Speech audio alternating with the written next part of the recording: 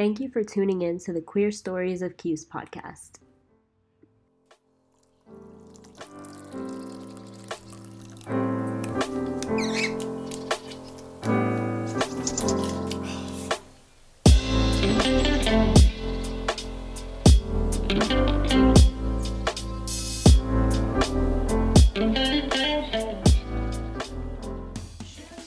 Hello, my name is Sebastian Callahan, and I'm a sophomore at Syracuse University and a research assistant at the LGBTQ Resource Center.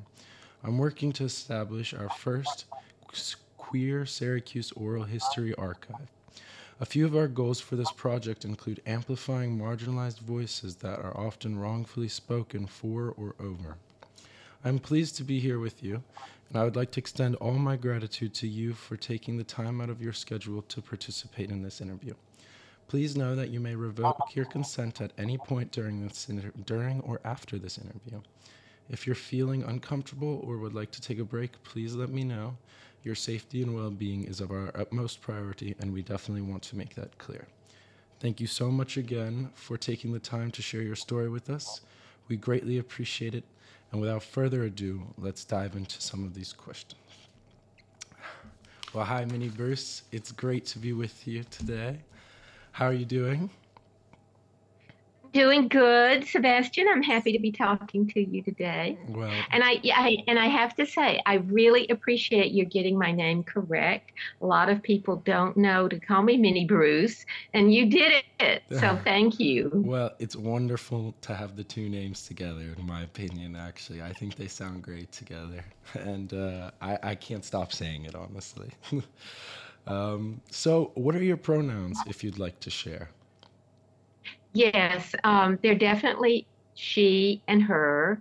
I definitely identify and always have identified as a girl or a woman or female.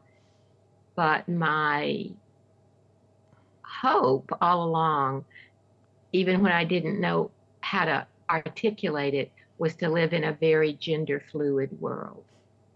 Oh, okay. And can you tell me where and when you were born? Yes. My hometown where I grew up is Centerville, Alabama.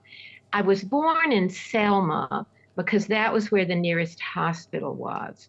I was born in 1946, and the state of rural health care was limited then, and my mother needed extra care. So I was born in Selma, but that was just because it was the nearest hospital, and Centerville was my hometown.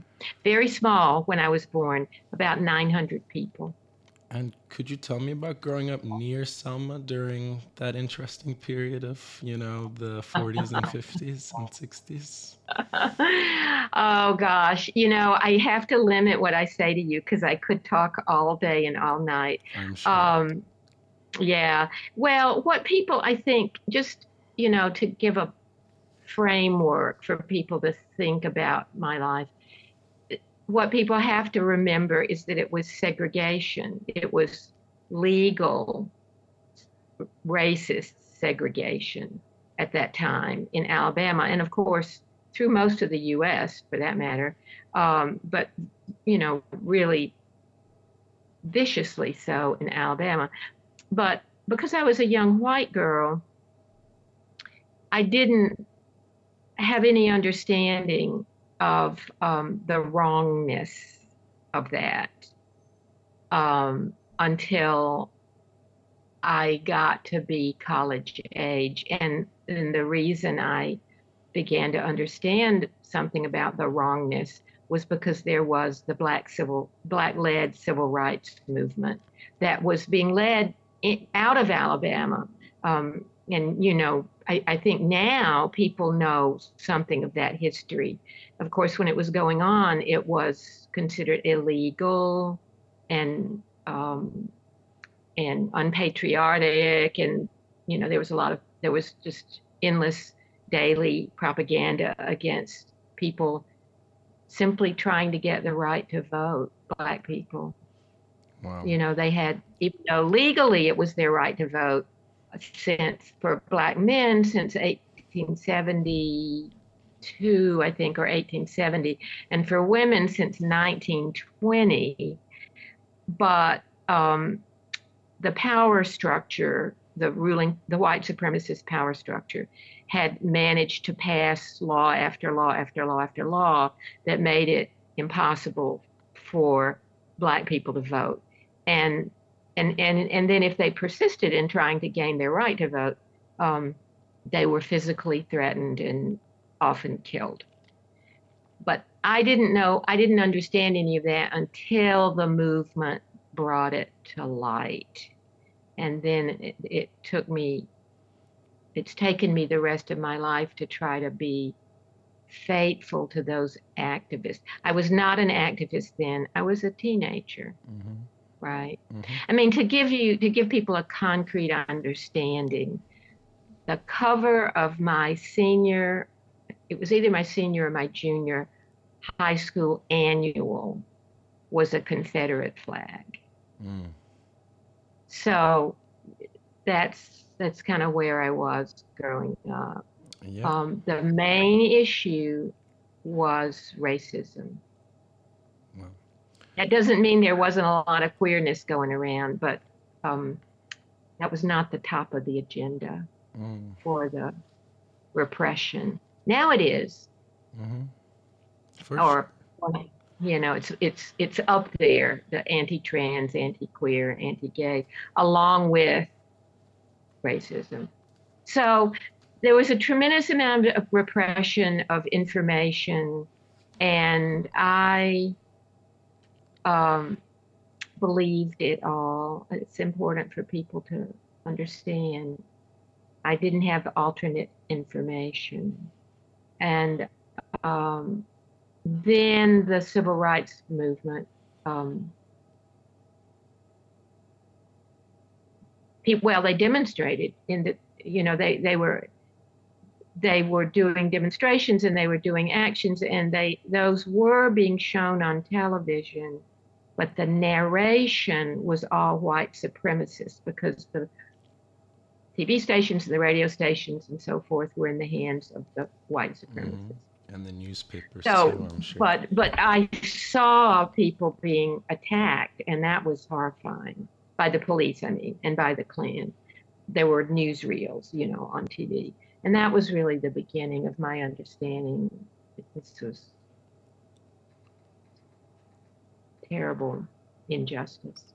Yeah, I can imagine that would definitely have a serious effect. So can you tell me about how you identify as a part of the LGBTQ plus community? Yes. Well, to connect that identification to my upbringing, the lack of information was the same around sexual issues and gender also. There was just no information, really. I mean, they're trying to put us back in that era by these laws about what cannot be discussed in the schools. I mean, they're really trying to take us back. The whites of the power structure, white supremacists. But so I didn't hear the word lesbian until I was about 14, maybe. And that was because of a cousin of mine came back from college, and she had a friend with her, and they were both very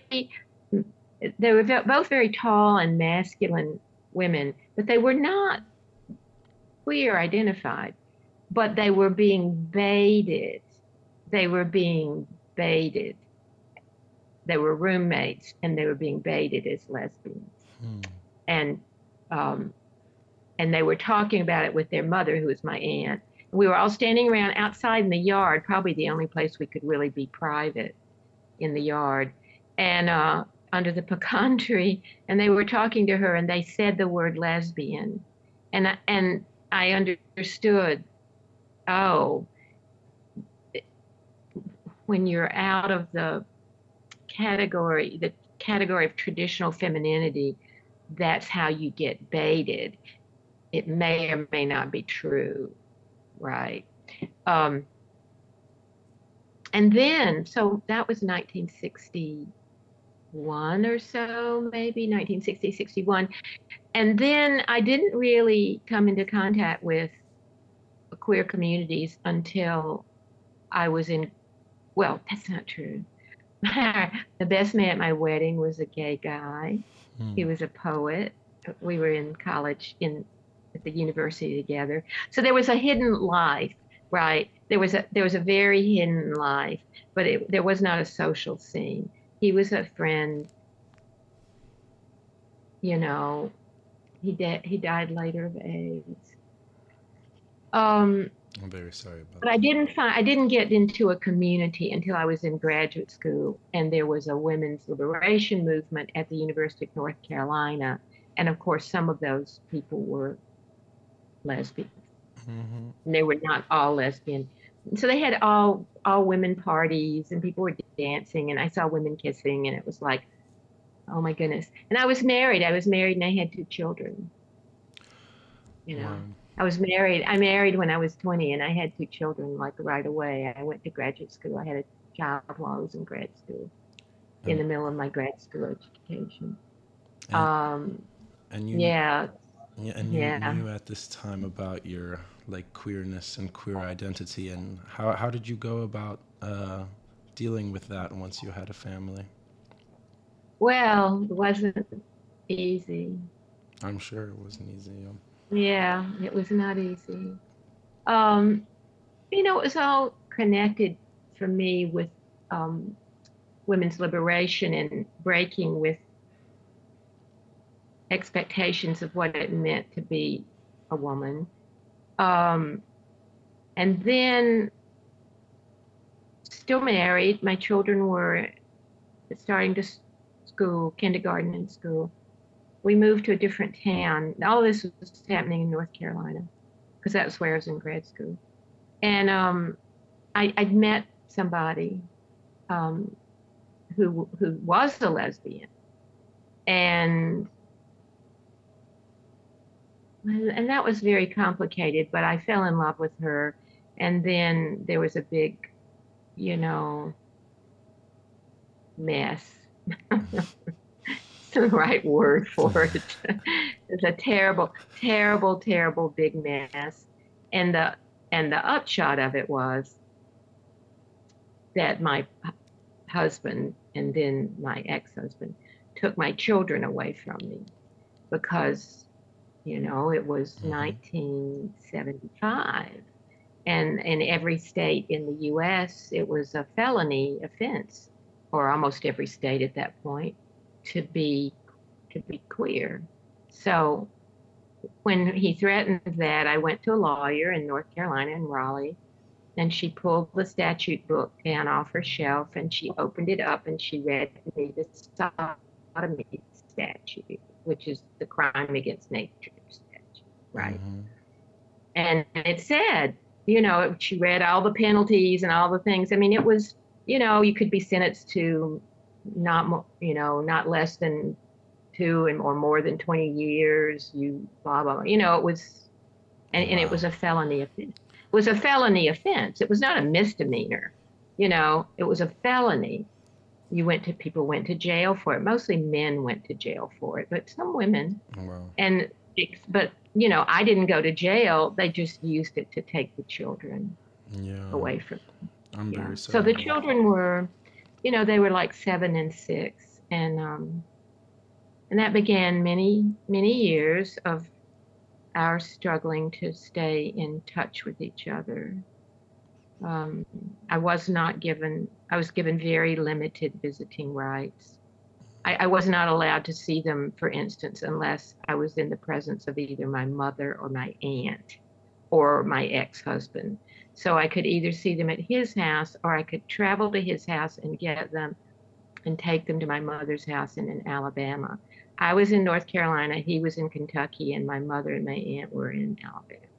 Oh wow. You can imagine what that might have been like. Hmm. I spent a lot of hours in the car driving. So the good news about that is we we stayed in touch in different kinds of ways and and, and kept a relationship. and talked, lots of conversations when we could have them. And also their father got really tired of being a single parent. And it took him about 5 years, but he did get tired of it and decided he would let me have them by myself. Okay. Right. Yeah. And anyway, so now they are in their 50s and they have children. I have 5 grandchildren. That's great. I see them all the time. I see the children all the time. When Leslie was alive, they came here. We had the grandchildren with us. It's a good ending. It is part of what the struggle has been about from the 1970s till today. Like my life mirrors that struggle, really, from being a felon to being, a beloved grandmother who, the children are horrified, the grandchildren, when I say, they took Ransom Ben away from me. They were like, what? How can that possibly be? They say, right? Yeah. I mean, Yeah. it's so beautiful. So it's a very, you'll find that if you talk to anybody my age, it's a long, complicated story, how we got to be here. And everybody you talk to who's my age, my guess is they were part of the struggle, right? Yeah. I mean, for sure, a lot of people know your name, especially when I've mentioned you before about how I might interview you. And of course, yeah, like Margaret Himley, she reminds me a lot. Oh, yeah, Margaret. And she was definitely part of the struggle, too. Boy, she fought tooth and nail within Syracuse. I know. I know. I wanted to hear a little bit more about that, but I don't think I could. Yeah, so, well, it's great that you look back at it with these like bright eyes and, you're able to think about, like, it's beautiful that you look at your life as a mirror of the struggle and women's liberation like that. And like you're able to, it's not just, what people might have thought then, like, and even forcing you in that moment to even think like probably crazy things like, oh, I shouldn't come out, like I should, it's crazy that they would try and force you into that. And it's great that you persevered through all of that, which, like, I'm sure is incredibly hard and incredibly difficult. And I just want to thank you. Yeah, it was awful. And I don't want to minimize, I've talked to a lot of younger people younger than me at different stages in their identity formation. And what I hear is that even though it's a different era, and even though it's true, our sexuality now is not, right now anyway, right now is not criminalized, and we have marriage, and we won all that. It was an incredible victory of several generations of collaborative political work. I hear with young people there are still, real struggles going on to have your own life, and of course, as you well know, we're in the period of a pushback of repression. And I have to say, I never thought I would be living in a period that reminded me so much of my childhood. Really?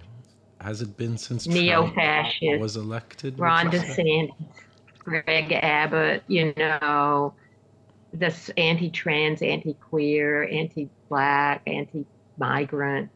It's like right out of my childhood. It's shocking and horrifying. The good news is there's resistance. Yeah. Do you think that happened like when Trump was starting to be, run for president around 2015, 2016? Would you say that's when we came into this repressive place, this neo-repression? Well, he certainly made it permissible publicly. I mean, really, he was the president, and he made woman hating and black hating and queer hating just permissible. Um, that is what reminded me of my childhood, because every white authority figure I heard in my childhood, every single one, the mayor, all my teachers, the publisher of the newspaper, my preacher, my parents, you name it, they were all segregationists, all the authority figures, right? So when the president of the United States is an overt racist, then, whoa, anything goes. So he gave permission, but I have to tell you, the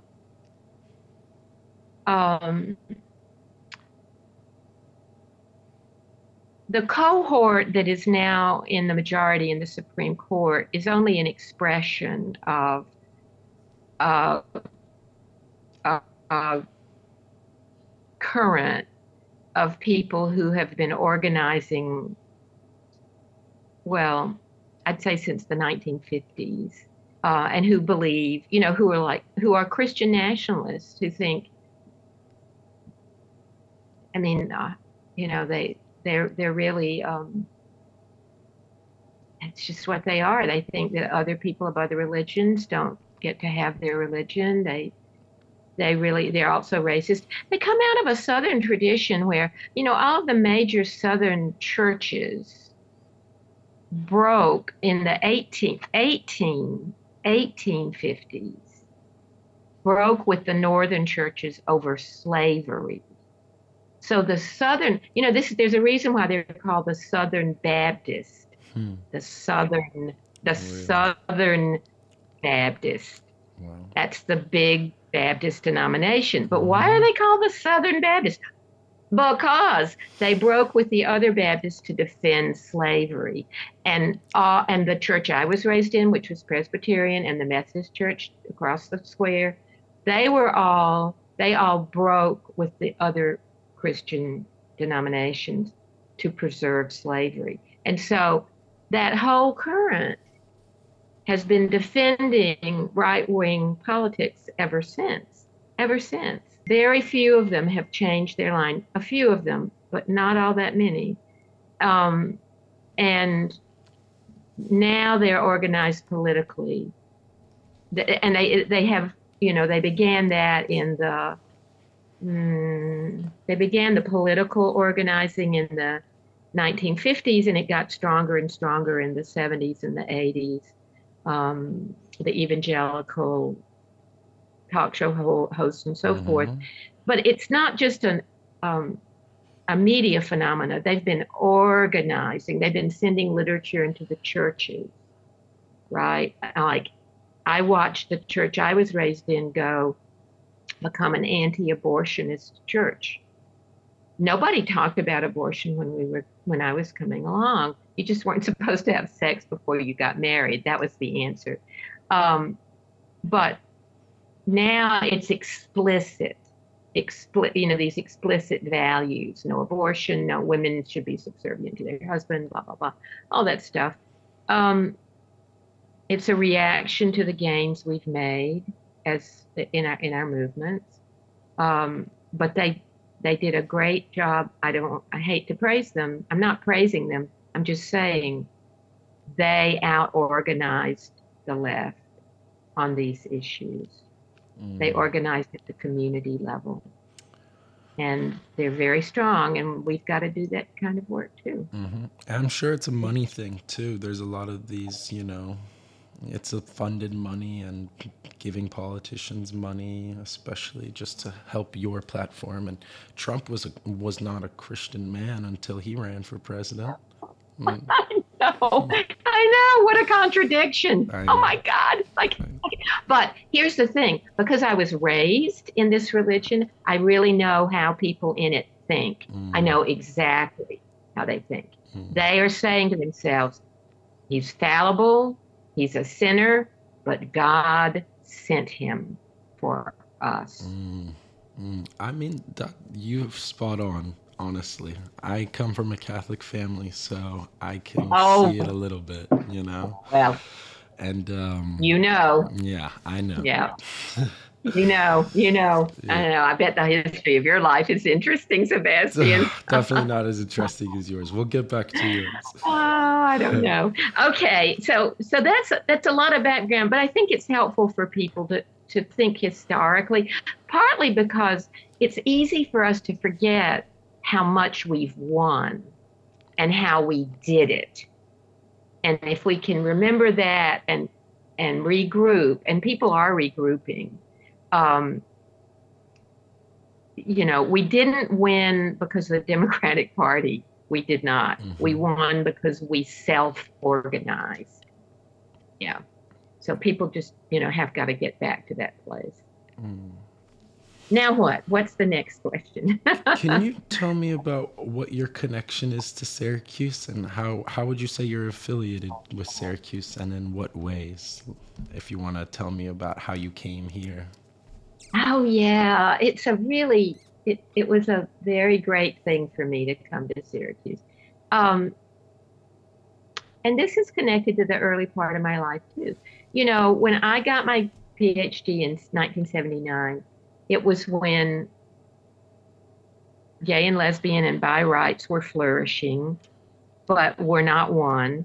And so it was still acceptable by universities, not just public schools, but universities to fire people who are gay if they were out as gay.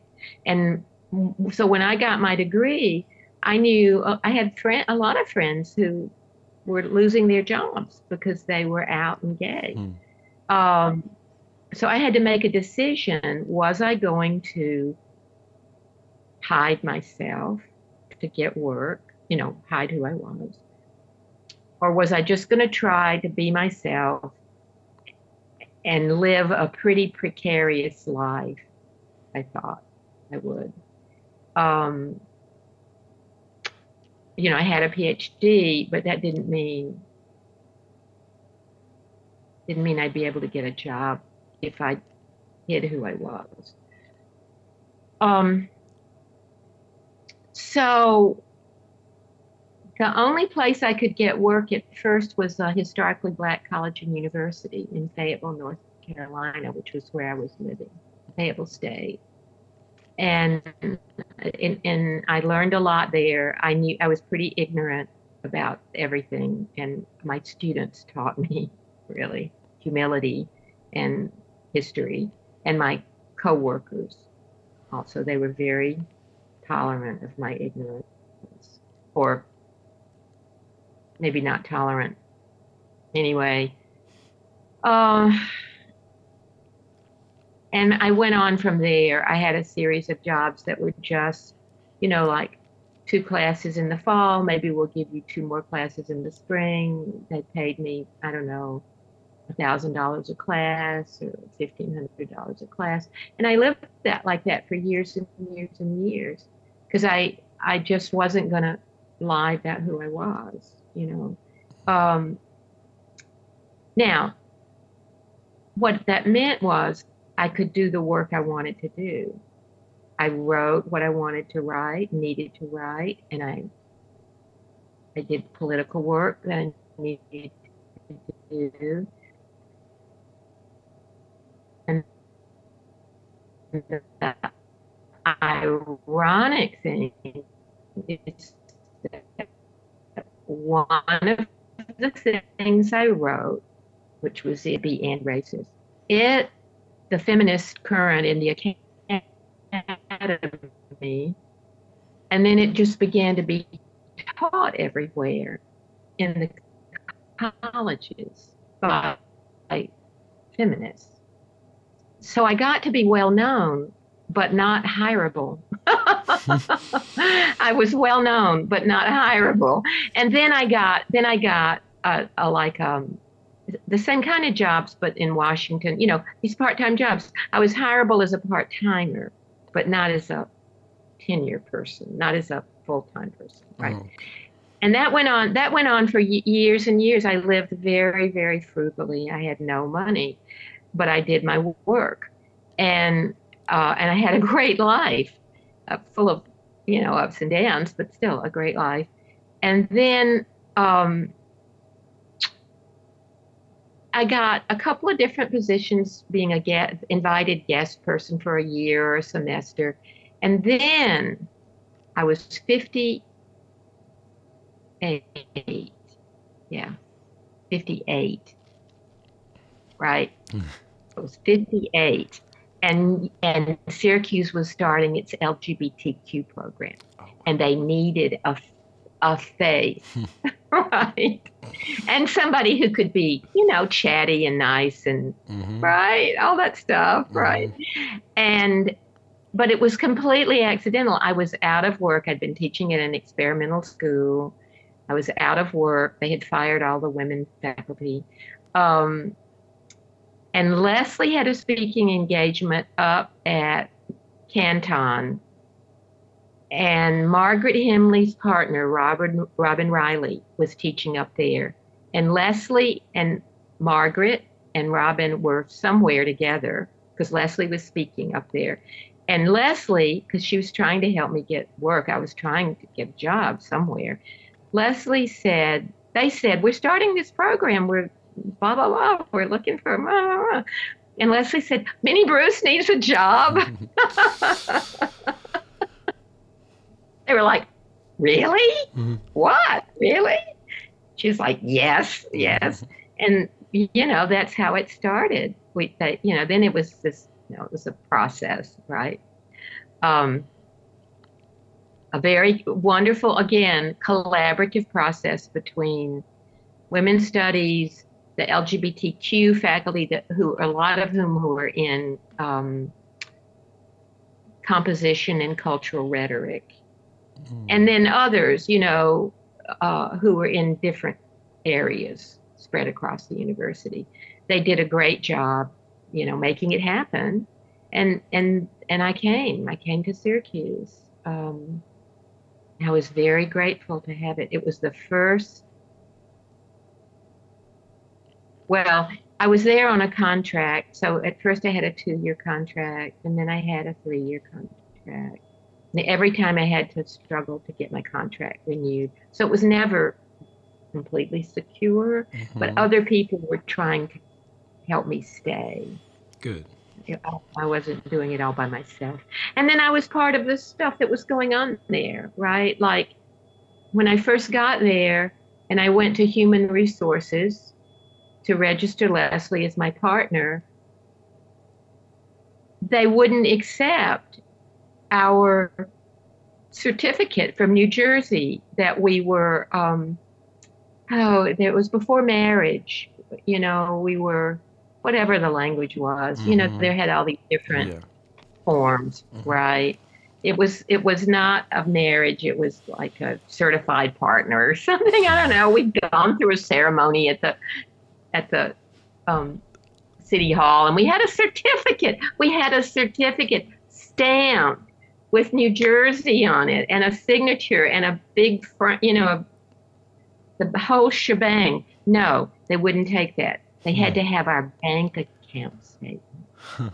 Our bank account statement. As if, like, some people don't have joint bank accounts, even if they're married. Right? True. My parents don't.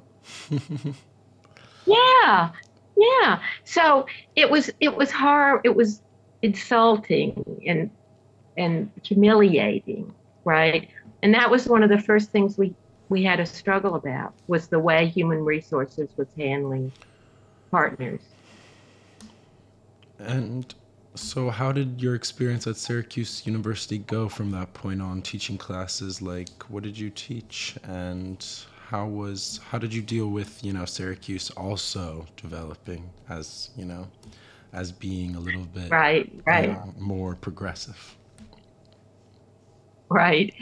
Well, I taught the first LGBTQ class ever at Syracuse. We made T-shirts that said first. Everybody had a T-shirt. Some of them wouldn't wear them. Yeah, some of them wouldn't wear them. Yeah, no. No, that would have been 2006, I think. I'd have to go back and look at my records. So I taught that a couple of different years, and then it started to rotate through, the different faculty. I taught the first trans oriented class at the university. I really liked that. I taught it several times. I taught women's studies. I taught composition. I taught creative writing. Because I was shared among the departments. Okay. I had 3 different departments, right? I had 3 different, because they were all funding me. So they got a little piece. Yeah. They were all funding me. And the thing is, of course, I had a reputation in all 3 areas, right? I was a writer, I was a feminist and a women's liberationist, and I was a queer activist. And, so it was relevant. And I mostly just taught. I would lend a hand if there was a struggle, right? But I wasn't really within school organizer. I was a teacher, and I was, sort of a figurehead in that sense. Mm-hmm. They could say, "Oh, Minnie Bruce Pratt teaches here," and it was good. It was good. But I have to say, I felt like I had more impact on the graduate students. Well, I don't know. I don't know. It's hard to say. It's hard to say who you have an impact on. But the last year I taught there was the year that the first occupation of the administration building happened. Not the most recent one, but the very first one, and it would have been 2014, November 2014. And it was a great coalition effort of many different oppressed people. And some of the key organizers were in my graduate class. It was called Feminist Narratives. And they would they were living at the administration building, but they would leave and come to my class. And then I would say, "Tell me what you learned about narrative this week." Mm-hmm. And then they would talk about the administration spokespeople who were sent to give their version of the narrative and how they answered it. Yeah. Wow. Yeah. Yeah. Yeah. It was an amazing class. It really was. It was my idea of how one should be able to teach. Movement is happening here. People come for a break and talk it over, and then they go back. And there's information in the classroom of other struggles that might be helpful.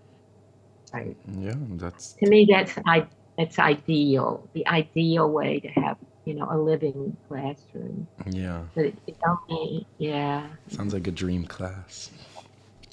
It was my dream class. Really? How are we doing on time, Sebastian? How are we doing? We can check. Oh, we're doing good. I mean, we can move forward if you'd like. We're at 2:50. I've got. So can you tell me about your poetry and your works? Your, all about them. Yeah. And just start there. Yeah.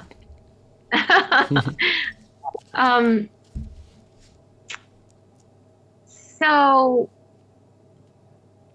I think maybe the most important thing to know about my poetry is that it came out of the movement, out of the lesbian feminist and lesbian queer cultural movement, which was connected to this big movement we've been talking about that was about ending the sodomy laws and winning marriage and all of that. There was a big movement, and then within it there were different sub-movements, and one of them was the women in print movement and the lesbian literary movement, and I was part of that. So the women in print movement was, again, very practical.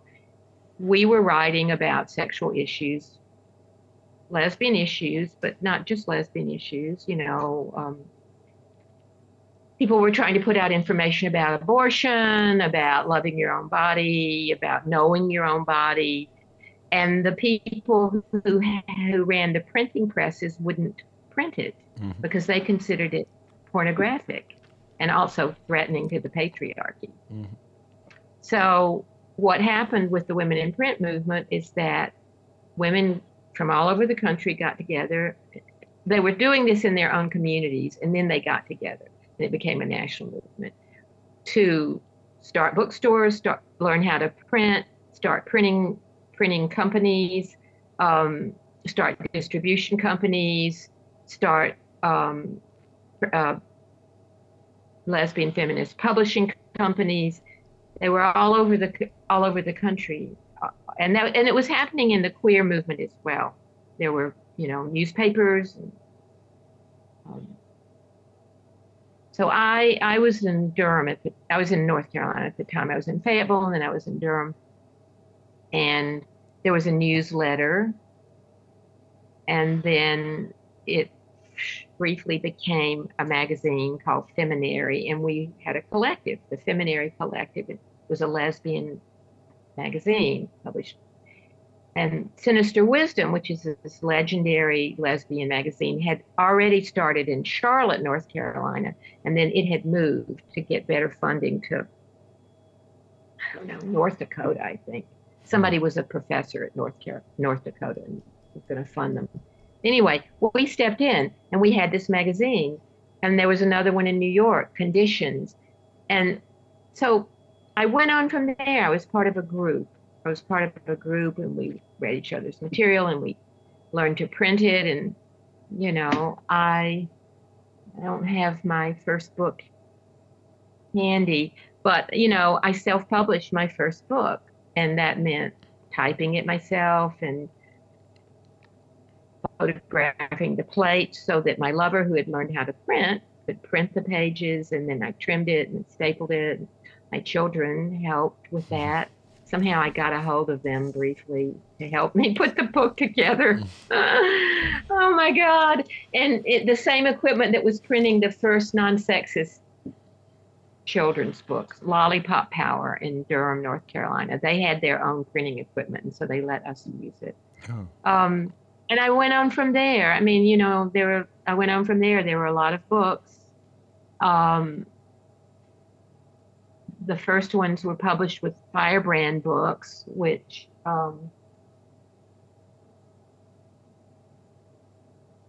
published this, which is the second book, which was about losing the children, Crime Against Nature. And this one won a big national prize. And so, everybody in my literary circle was shocked. We were all shocked. Like, how did the Academy of American Poets even know that this existed? I mean, it was nominated, but, and then there's so much to say about this, but I read at the Guggenheim with John Hollander and Richard Wilbur, and not Richard Wilbur, suppressing his name. Anyway, it doesn't matter. I made a political statement. They almost threw me off the stage. People were hissing from the audience. It was like a big clash of cultures, right? And Adrienne Rich was there, all these folks I knew from the lesbian literary movement. Anyway, I went on from there to just keep writing, and we got absorbed to some degree into the mainstream. Like, my next book was published by the University of Pittsburgh Press. This latest book was published by Wesleyan University. They have poetry series. They're prestigious, right? But also I had trouble with my next to last book, which I thought was a great book, but I had modeled it on the Communist Manifesto, and nobody wanted to publish it.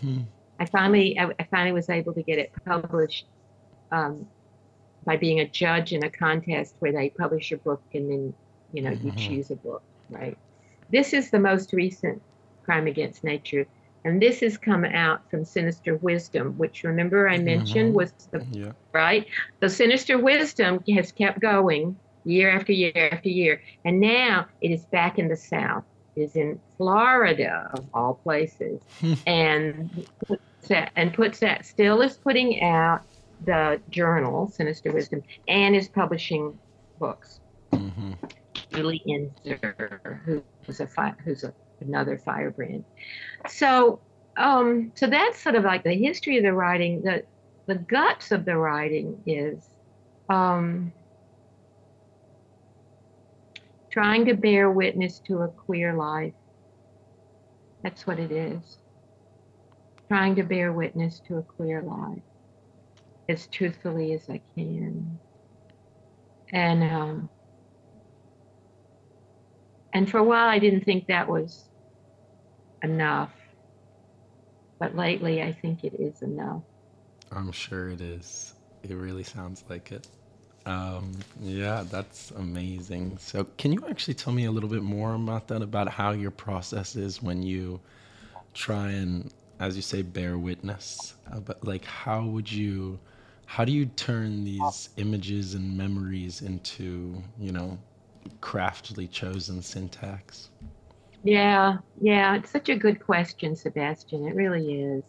Because there's so much, right? Like how do you find how do you even know, right?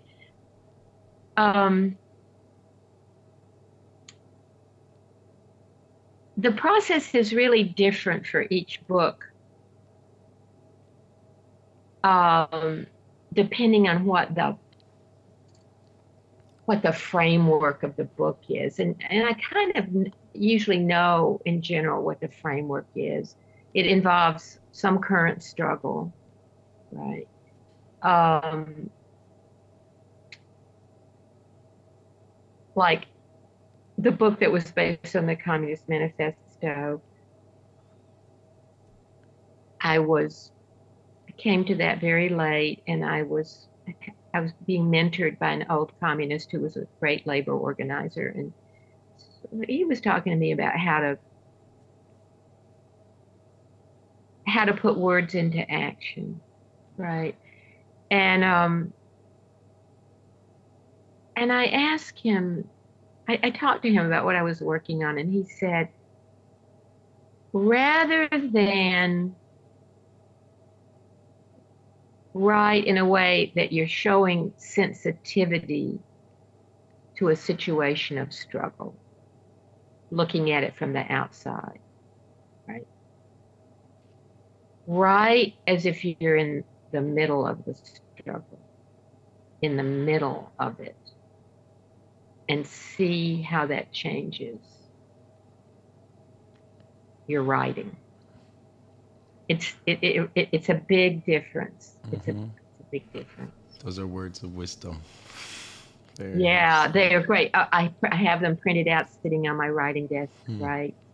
Yeah, I'm gonna remember them. So I'll send you. Let me make a note. I'll send you the excerpt. I'll email it to you. Thank you so Send much. Sebastian the excerpt. Yeah, they're really, yeah. Wow. And it's easy to do. Milt, his name was. What was his name? He's an old communist, and he organized in the steel mills in Buffalo. Oh wow, that's really interesting. Yeah. Oh, he was a wonderful man. He was a great thinker. So I started. I was already sort of doing that, obviously, with my own life and so forth. But when I was in Jersey City, I wanted to. I read the Communist Manifesto, and there's this passage in there.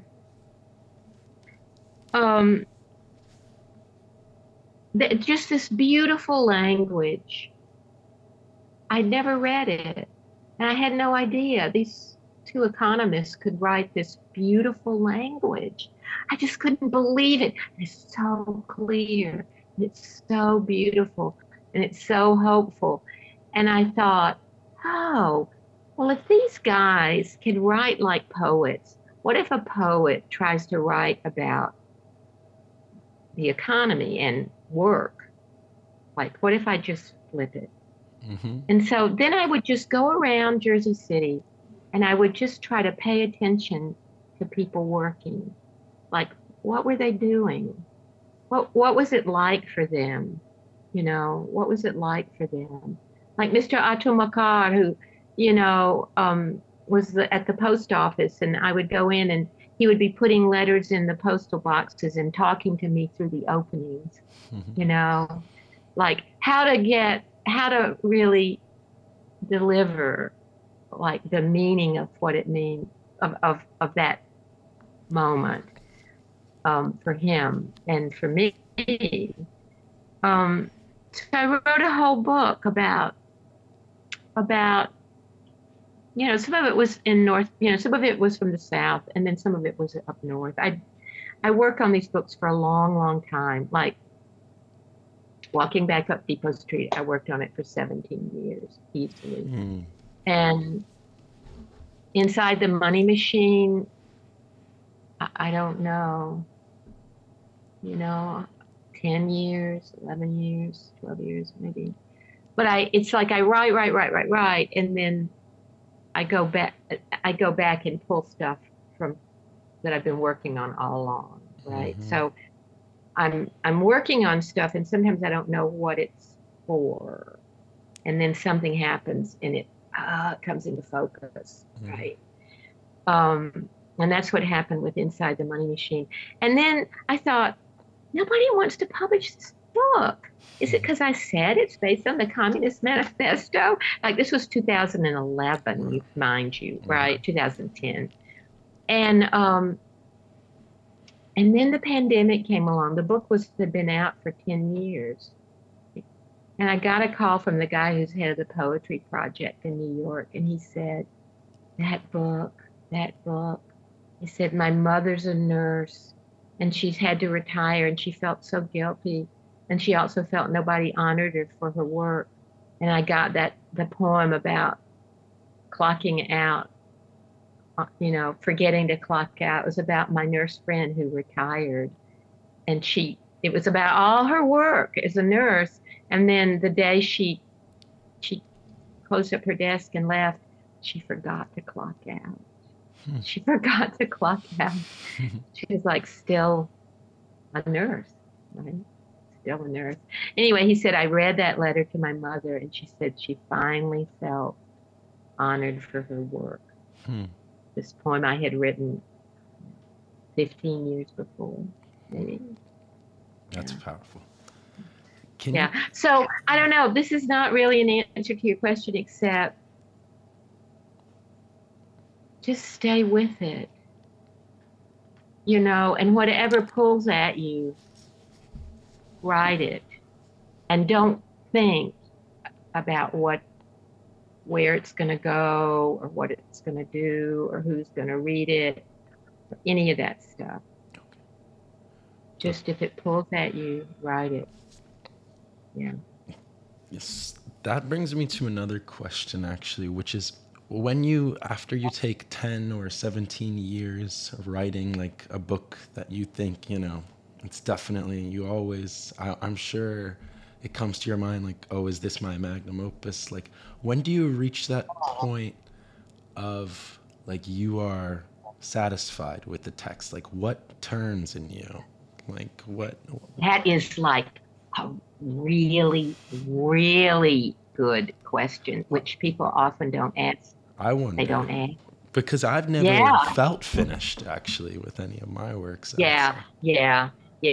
It's a very complicated process because, of course, they're the individual whatever, right? The individual chapters or poems or whatever. And they get a lot of revising. And then there's the feeling of, is this, am I at the end of a book? Like, am I done with this? Am I finished with this? Right? And honestly, the poems stop coming. They stop coming. In other words, I've been writing, and at some point I'm writing mostly in a particular area, right? Doesn't mean it's the only thing I'm writing, but I'm mostly writing in this one area. Like this last book for Leslie, I started writing poems for that in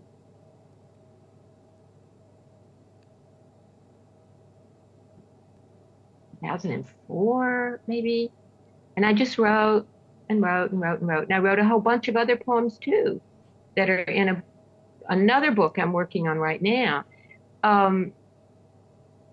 But, Leslie died, and I was working through my grief for her, and I wanted to do this book. It was her book, and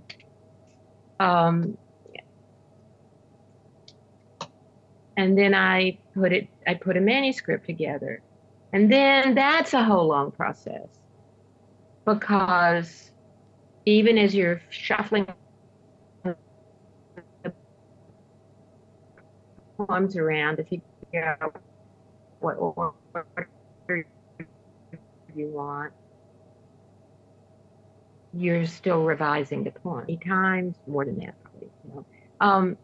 The only guidance I can give you, honestly, is that when a poem is as done as it should be, and you should leave it alone, it's like, it feels like a piece of music that's finished. Like you read it and it's just like complete. There's no little comma here or something, it just like, it has its own organic entity. It's like a creature almost, and you can't mess with it anymore. You'll hurt it. It's beyond you. It's moved beyond you. You've found all the little places where you skimmed over something, or you lied to yourself about something, or you're pretending like that didn't really happen, or, there are all kinds of things you can do in a poem to lie to yourself, or just not go deep enough, or whatever. And there just comes a point where, for then, it's done. And it doesn't mean that 10 years from now, you might not look back and think, oh, yeah, that ending is really, it could have been a better ending. But that's who I was then. You say to yourself, that's who I was then. And Audre Lorde, if you know, Audre Lorde. Okay. Okay, so she has, all my poetry books are in the other room. She has a collection called Chosen Poems and New, or Chosen Poems, and there's a little introduction to that. Maybe I'll just send you that, because I have the PDF. Okay, thank you. And Audre Revision. It's about revision. It's an incredible, it's like 3 little pages. It's just incredible. She and her lover were living in a house in the U.S. Virgin Islands. A tornado came and wiped out the house. That included all of Audre's books and manuscripts and everything. So she's walking around in the ruins of her own house and her own library, and she looks down at her feet. This is how she writes the little piece on revision. She looks down at her feet and she sees her first book, the little chapbook, the first little chapbook she ever put together. And she picks it up, and she's standing in the ruins of her house, and she starts reading the poems. She starts reading the poems and says to herself, oh, I wonder if I could make these any better. Right. And then this little introduction is about how she decided whether she would mess with the poems. I think this is the piece for you. Okay. Yeah. I need an answer to that question, but you gave me Yes, a great I one. think Thank you. what? You gave me a. Yeah, I think Audrey's answer is going to be a really, really good answer because what she says is you only want to make it more of what it already is, not different from what it already is. That reminds me of a saying I heard yesterday from a chef, actually, when it comes to food. And it was like a chef undersalted his food. And like one of the master chefs said, they said, like, think of salt as a magnifying glass. And it just Oh, brings out the flavor. And only, you want just the perfect amount. And I think that way too. Like, just, I think I'll use that in my writing now too, actually, about how I need to, it's the core essence. It's also something writers have to stick to. It's, your essence of your work, and then you don't want to stray too far. But you just told me that if I feel I'm going a certain way, I should go that way, because I'm very much, a spontaneous, prosody kind of guy when I write. But it's, it's just years and years of work I've got ahead of me. yeah, but if you love it, then what a good life. Mm, I think so too. It's the dream for me, at least. It is a dream. Yeah, it's a good life. I mean, I think the most important thing is I, I have a granddaughter who's a musician, and I've had this conversation with her. I just said, and she's already thinking this way. I said, what are you thinking about college? And what are you thinking about? She says, it's really hard to sustain yourself with performance alone. She said, so I'm trying to figure out something else I can do at, at the same time. She says, like sound engineering. Oh, that's like my teaching. That was my second, that was my second thing. I loved it, loved to teach, but it also meant I could do my poetry. Mm-hmm. Mm-hmm. I agree exactly. Like I want to do the exact same thing and go to grad school and get my PhD. And I think you're like a great example about how someone should, go about writing. Yeah, don't let them suck you down the tenure track road, though. Okay. Don't let, All right. yeah, I'll remember that, because no one's ever told me that one. don't let them do that because they keep telling you, oh, once you finish, you can do your own work. Beware, beware. Mm-hmm. I mean, you have to make up your own decision, and some people can do it. I'm not saying everyone can't. I'm not saying it's bad for everyone, but it's tricky, tricky. Very tricky. And I'm not Yeah, as very good with time management as I'd hope. And especially when I have a full time job, I'm sure squeezing in my work will be even harder. So,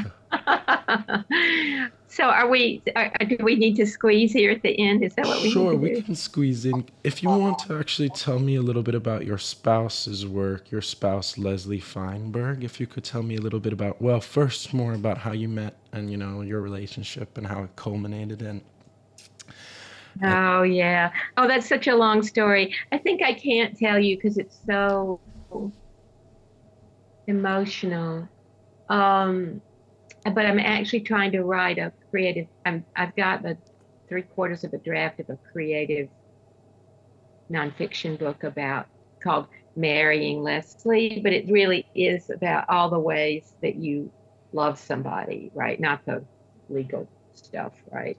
So we met each other in 92. And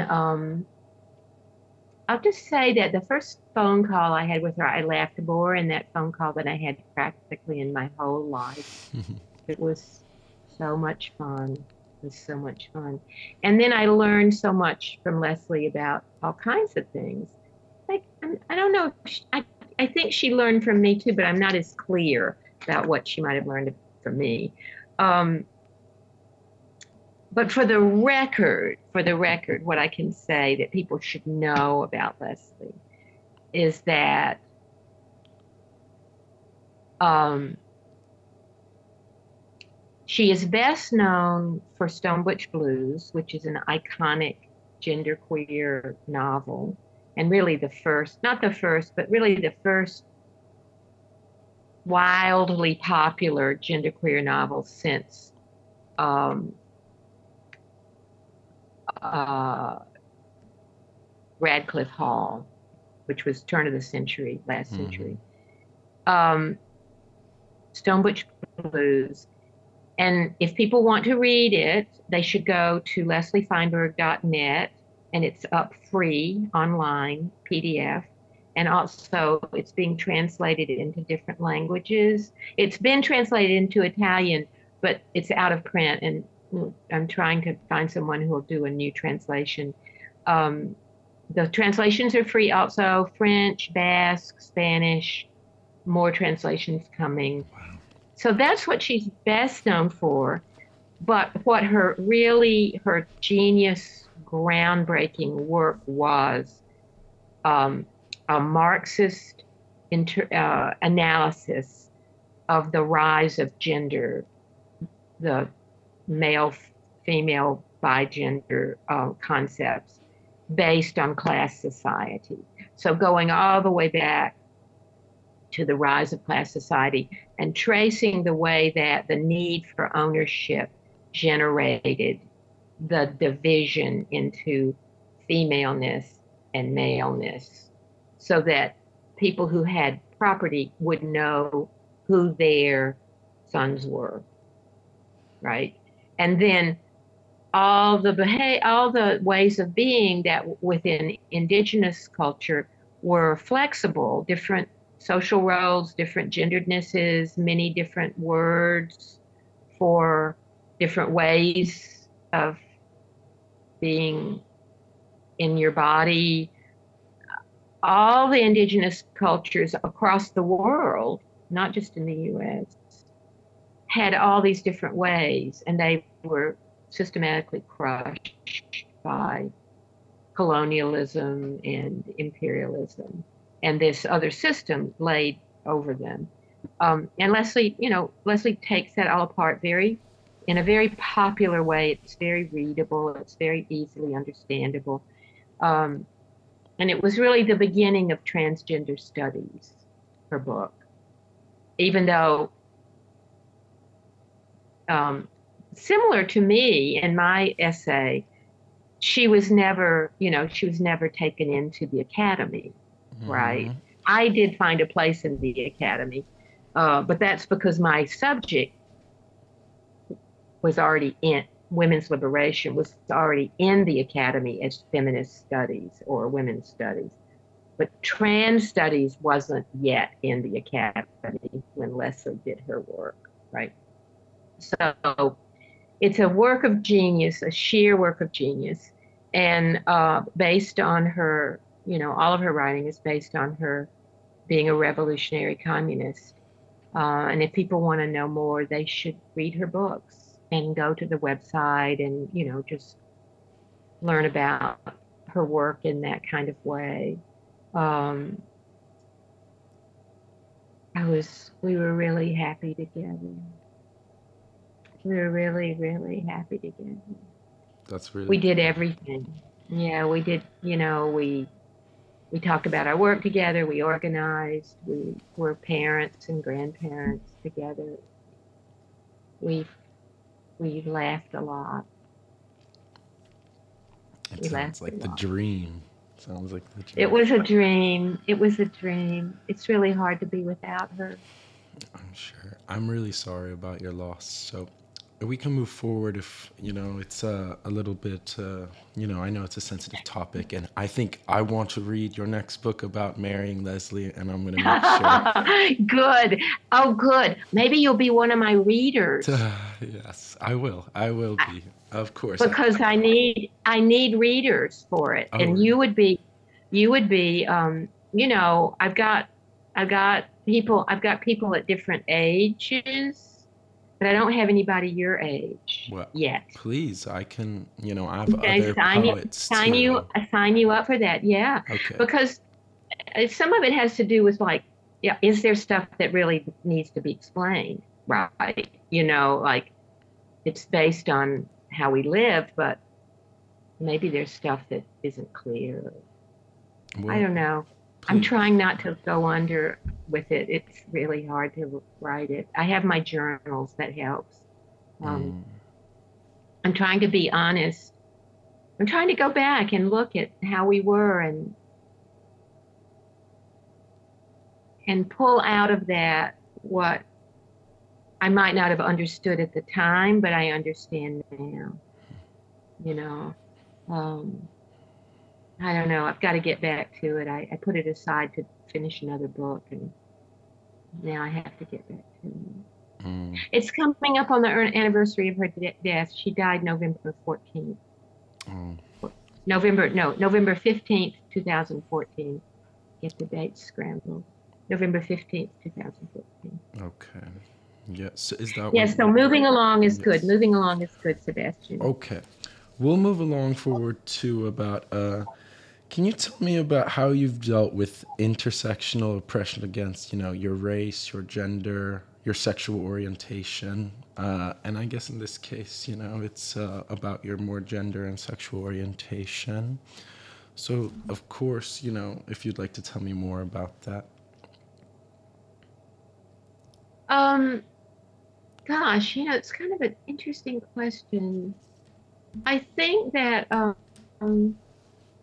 because I was part of the movement, that was how I dealt with it, really. I mean, I suffered. I mean, emotionally, I suffered, because of not having the children and worrying about them but I was always part of the movement, and so that kept me from despair, So, like, I'd say. putting your effort into the movement, it gave you like solace, would you say? Or gave you a It little gave me bit? solace, but it also made me feel like we were going to change it. It wasn't so much solace as it gave me company. That was solace, definitely company. But also, we were going to change it. I mean, we were, and we did. I mean, it was like that quote, like what Milt said, I was inside it. I wasn't outside it. I was inside it. Mm-hmm. And then what happened inside it was that inside the movement, we were trying to deal, some of us, the left wing of us, we were trying to deal with racism and anti-Semitism and all of those things because they were inside the movement. So I wasn't dealing so much with the external world as I was dealing with this whole world of the movement. So there were these internal struggles, like National Women's Studies Association kept trying to deal with its structural racism and failing. And and ultimately there was an overturning of it in a good way. Women of color came into the leadership, and people who were intransigently racist just quit being Mm-hmm. active. But that took a long time, a long time. So so I guess that's the short answer is I just was inside the struggle against these things all the time and still am. I mean, it's a little harder now because um of COVID and the isolation and everything, Mm. right? But but I'm still doing it. And actually that just reminded me I should look at my phone because I should bring my phone in here because one of my children who's helping me with tech problems was going to call me. And I don't want him to think I'm ignoring him. Okay. So No let me grab worries. my phone. I'll be right back. I'll be right back.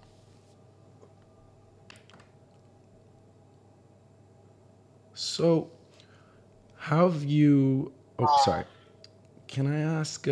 So, what wisdom would you like to bestow upon future generations of queer and non-queer listeners of this oral history? Oh my gosh. Oh my goodness. Oh, wow. Well, this isn't so much about queerness, but it is really. you know, to really pay attention to what your yearning is, your deepest yearning. Um, because we were told it was bad, right? But, one can certainly do hurtful things to other people, but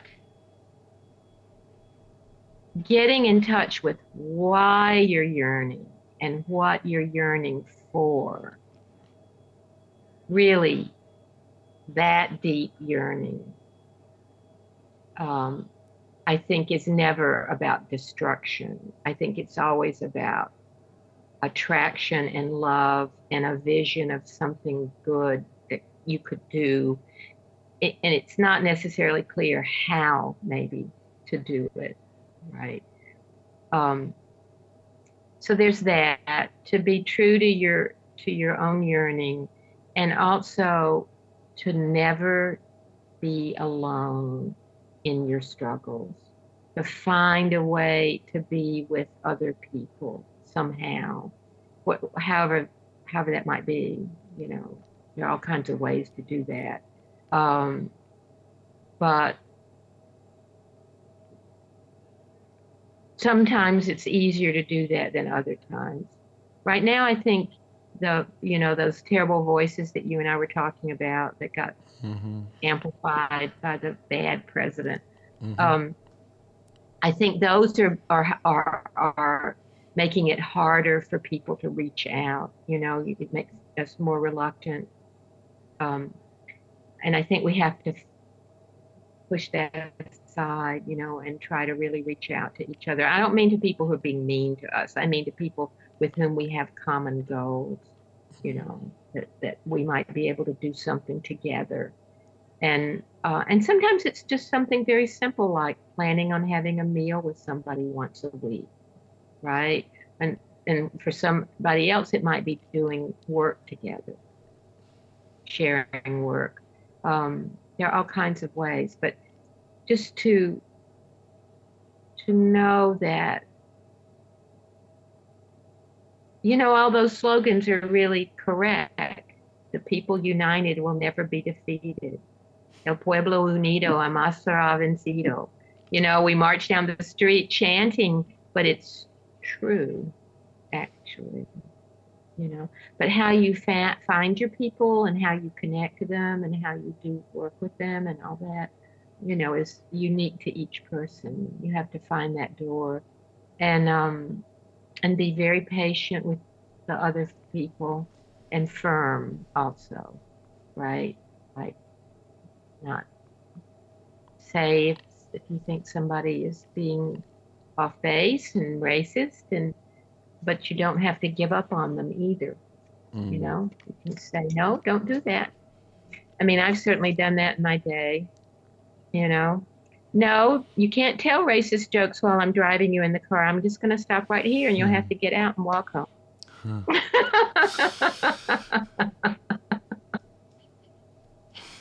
I mean, there are ways to do it, right? No. You want to walk home? No. Great. Good stop.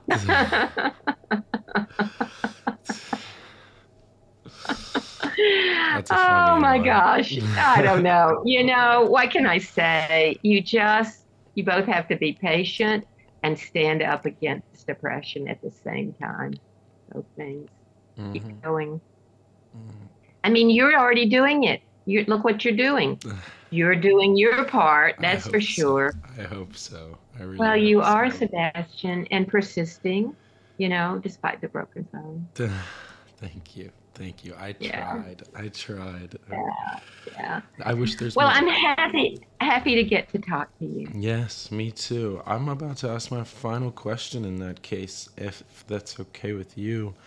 Can you tell me, well, going back, honestly, what you were saying about how, like, you had to be together and with someone through the process of feeling alone, often in places, where especially in the LGBTQ community, where, you know, being alone can be often like a very central theme to coming out and being, you know. And I want to know, who are you grateful for? And are there any words you'd like to share with anyone? Oh, gosh. This is always a hard one, so I'm sorry. No, it's a really, really good question because, after Leslie died, it was very hard for me to think about who I was grateful for. I mean, part of it was just I just had to keep living, and that was hard to do. But then there was a period where I would wake up every morning and say, "Oh no, I have to get up." Not a good way to start the day, right? So then I started saying to myself, when you wake up, try to think of what you're grateful for. You know, something that's going to happen during the day, or maybe something that happened the day before.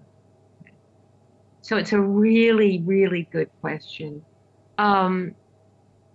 Right now, today, I'm very grateful for the neighbors in my building who I don't know very well, but who I live on a very multinational floor in my building. And so, like, there's a grandfather who's taking care of his grandchild. He's an African American grandfather and an African American grandchild. The person across from me is another man who's much younger, also African American, taking care of young boys, his boys, raising them.